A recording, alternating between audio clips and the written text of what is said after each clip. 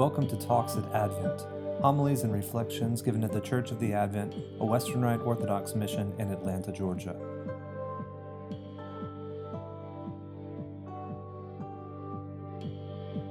Good morning, brothers and sisters. It's been a very difficult year, and yet good reason for hope appears to be here. In fact, the last few weeks have felt almost normal to me, dining out again, going places with no thought of wearing a mask, and not as religiously reaching for the hand sanitizer every time I brush against the surface outside my home. My feelings of comfort and safety have been returned to me by my choice to get vaccinated as soon as I could, and research informing recommendations that when you're fully vaccinated, you do not risk having serious outcomes from COVID, even if you're one of the rare people to catch COVID after being fully vaccinated. And as importantly to me, that I'm not secretly passing COVID to others, even though I'm protected from those severe outcomes. And I hope all of you have chosen to get vaccinated and have taken steps towards completing that as soon as you can, if you haven't already done so. It will not only protect you, but also your neighbors. In fact, because many in some communities have chosen not to be vaccinated, we are again seeing rises in cases, hospitalizations, and deaths across the United States in the unvaccinated from the more contagious Delta variant. So let us keep those here in the U.S. and across the world who are not vaccinated in our prayers, as they are still at substantial risk from this pestilence that has turned our lives upside down for the last 18 months. And if you have questions or concerns about getting vaccinated, please feel free to discuss those with me or your personal physician or anyone in your life that you trust. I started by talking about COVID today because I already feel that the fears and horrors of last year are fading away. Maybe you do too. But I want you to, for a moment, to think back to last year. I want you to think about who you turned to in your time of need. Was it your friends, your family, neighbors, doctors, people you trusted to have good advice? Who? Was it God? Yet I know from the news also that many turned inward, some in incredibly positive ways, using the unexpected and forced hermitage to further their artistic and scientific fields, much as Isaac Newton did during an outbreak of plague when he revolutionized the calculation of pi. The prior record of calculating pi to 35 digits by Ludolf van Keulen in the early 1600s used the traditional method of polygons invented by Archimedes. It took Ludolf van Keulen 25 years of his life to calculate, based on a polygon with over 4 quintillion sides. That's a polygon with a number of sides that's 5 followed by 18 zeros. That's more sides than Jeff Bezos has dollars in his bank account. Indeed, more pennies than Jeff Bezos has in his bank account. And what Newton did was develop a formula in isolation during the plague that required only 50 terms to calculate pi to that same level of precision and could be done in a few days. That's quite a remarkable accomplishment. However, others during the plague that beset us turned not into a better version of themselves. Some of us became obsessive about work, not just taking a needed pause to enhance our creativity as Newton did. We worked long hours because, well, we couldn't figure out better things to do. Some of you who are first responders were conscripted, literally or ethically, into working very long hours. Others had their normally stable job taken away from them, essentially overnight. Fear, uncertainty, and doubt caused substantial stress and even strained the most resilient among us. And for those among you who suffer from mental illness, this year has been isolating and extremely challenging. To cope, many of us turned to something hurtful. For example, many turned to excessive consumption of alcohol. Some hospitals saw a 30 to 50% increase in hospital admissions during the final months of 2020 for alcohol-related liver disease. Others turned to drugs. Over 93,000 people died of overdoses last year, a record number in the U.S., and an unimaginable tragedy that occurred alongside the hundreds of thousands of people that died in this country from COVID. Others turned to food. 42% of U.S. adults reported undesired weight gain due to COVID, with the average gain being 29 pounds. If you're someone who falls into any of these categories, I'm not here to chastise you, but to give you comfort. For as we hear from Jesus in the Gospel of St. Luke today, our Lord seeks the lost. And even if you're someone who turned adversity into opportunity and advantage, I'm here to remind you to be vigilant, because as our epistle tells us, the devil as a roaring lion walketh about, seeking whom he may devour.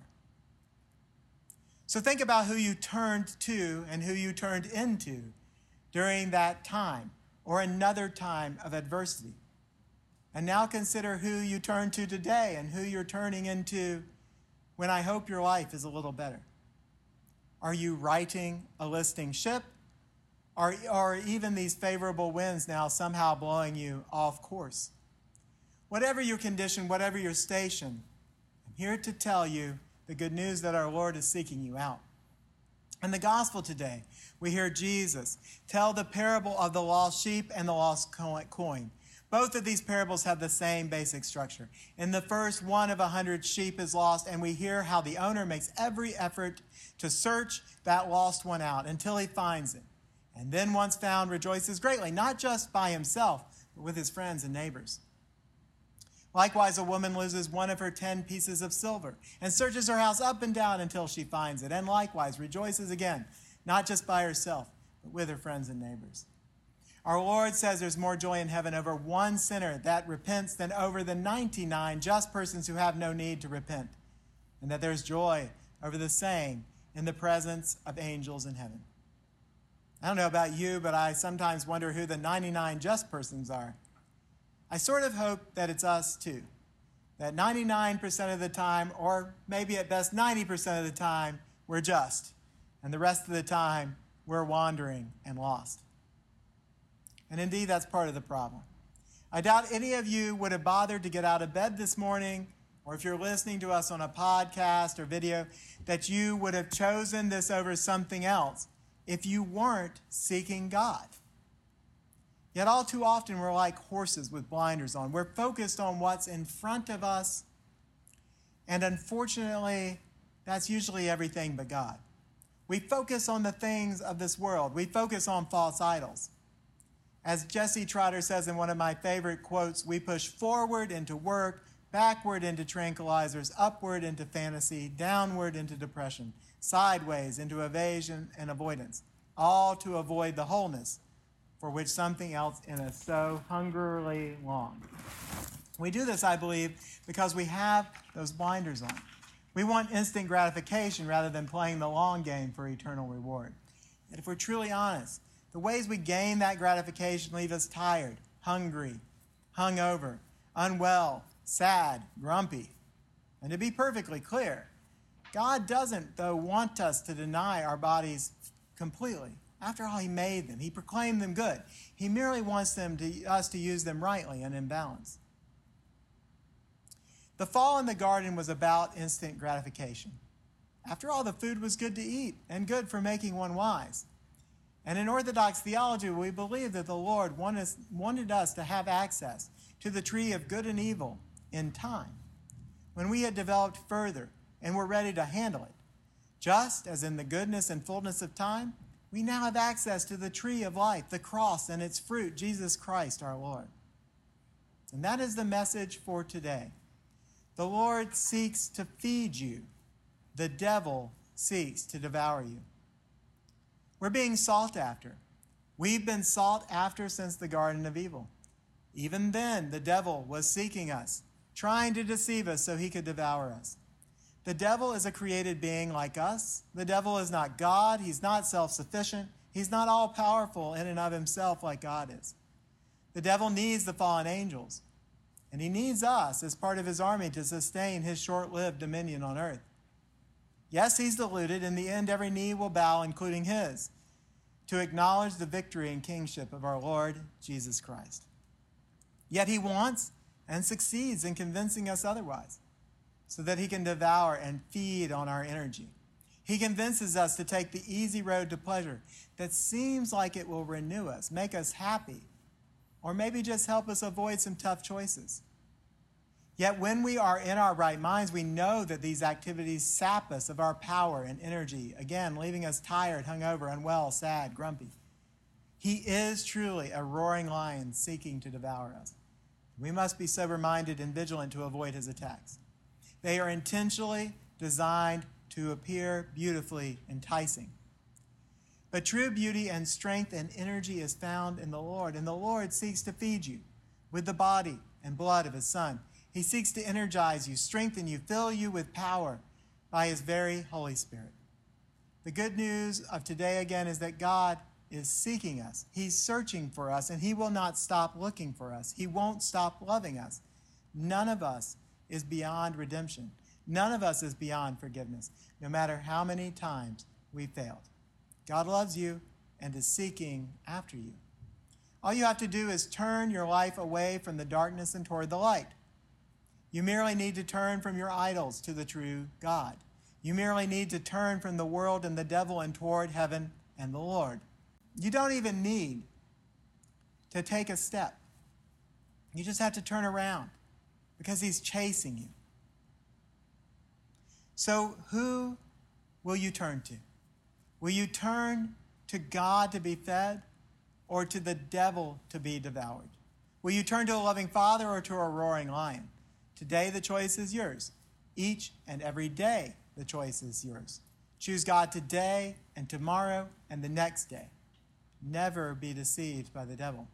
Keep your wits about you. Do not let the devil and his beautiful lies turn you away from the straight and narrow path to your salvation, your health and wellness, your happiness now and for eternity.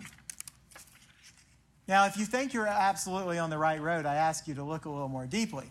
If you think you're the 99 sheep who didn't stray or one of the 9 coins who didn't get lost, perhaps the devil has deceived you most of all. For St. John tells us that if we claim we have no sin, we deceive ourselves and the truth is not in us. Yet St. John also tells us in the very next verse that if we confess our sins, then God is faithful and just to forgive us our sins and cleanse us from all unrighteousness. Therefore, if you believe you're completely on the right road, I suggest that you humble yourself, as St. Peter admonishes us in the epistle today, and seek out any darkness that is still in you, for we all have work to do to become more like God. On the other hand, if you know you're on a road in your life that you don't like and that God doesn't like, the first thing to do is to slow down and ideally come to a stop. Because trying to turn when you're speeding in one direction is a sure way to flip your car and wreck. The same can be true in our lives. Expecting to change everything wrong in us in a day is usually a disappointment. And sometimes trying to do it is such a delusionment when we fail that we might decide it's better to give up altogether. And that would be a tragedy, something very pleasing to the devil. If you can, with the help of God, muster such a dramatic transformation, you are truly blessed. But for most of us, it's 2 steps forward, 1 back. And I'm here to tell you that's enough for God. God is just hoping we'll turn back, like the prodigal son. And then he'll run to meet us the rest of the way. Slowly replace things in your life that are bringing you down with the things that will bring you up. Replace sin with charity. For love covers a multitude of sins, as St. Peter tells us. Replace your conversations with the wrong things in this world, whether that be the wrong persons or what you look at and listen to through the internet and social media. Replace them with conversation with the Prince of Peace, with the Creator of this world, our Lord God. Said another way, pray. Replace all the idols you feast on with the feeding on our Lord in the Eucharist. Then we will be slowing down as we barrel away from God so that we can turn and face him again. And when we do, when we align ourselves fully again with the one we seek, Jesus, we will be refreshed, happy, healthy, truly. We will soften our hard hearts so that the Spirit of God we have received will be able to move more freely within us, and so that we can begin to transform the world beyond us, refreshing it, giving it new health and happiness. Instead of being half alive, we will be fully alive. And St. Irenaeus wrote in the 2nd century that the glory of God is a person fully alive. And God wants you to be fully alive, not half dead. Yes, that conversion from half dead to fully alive will oddly feel like suffering. For again, the devil deceives us. But Christ Jesus has shown us the way. He understood that suffering was the way to victory over the devil, because Jesus understood that what we see as suffering is merely the lies of the devil. We already have God's life in us. We already have God's likeness and image in us.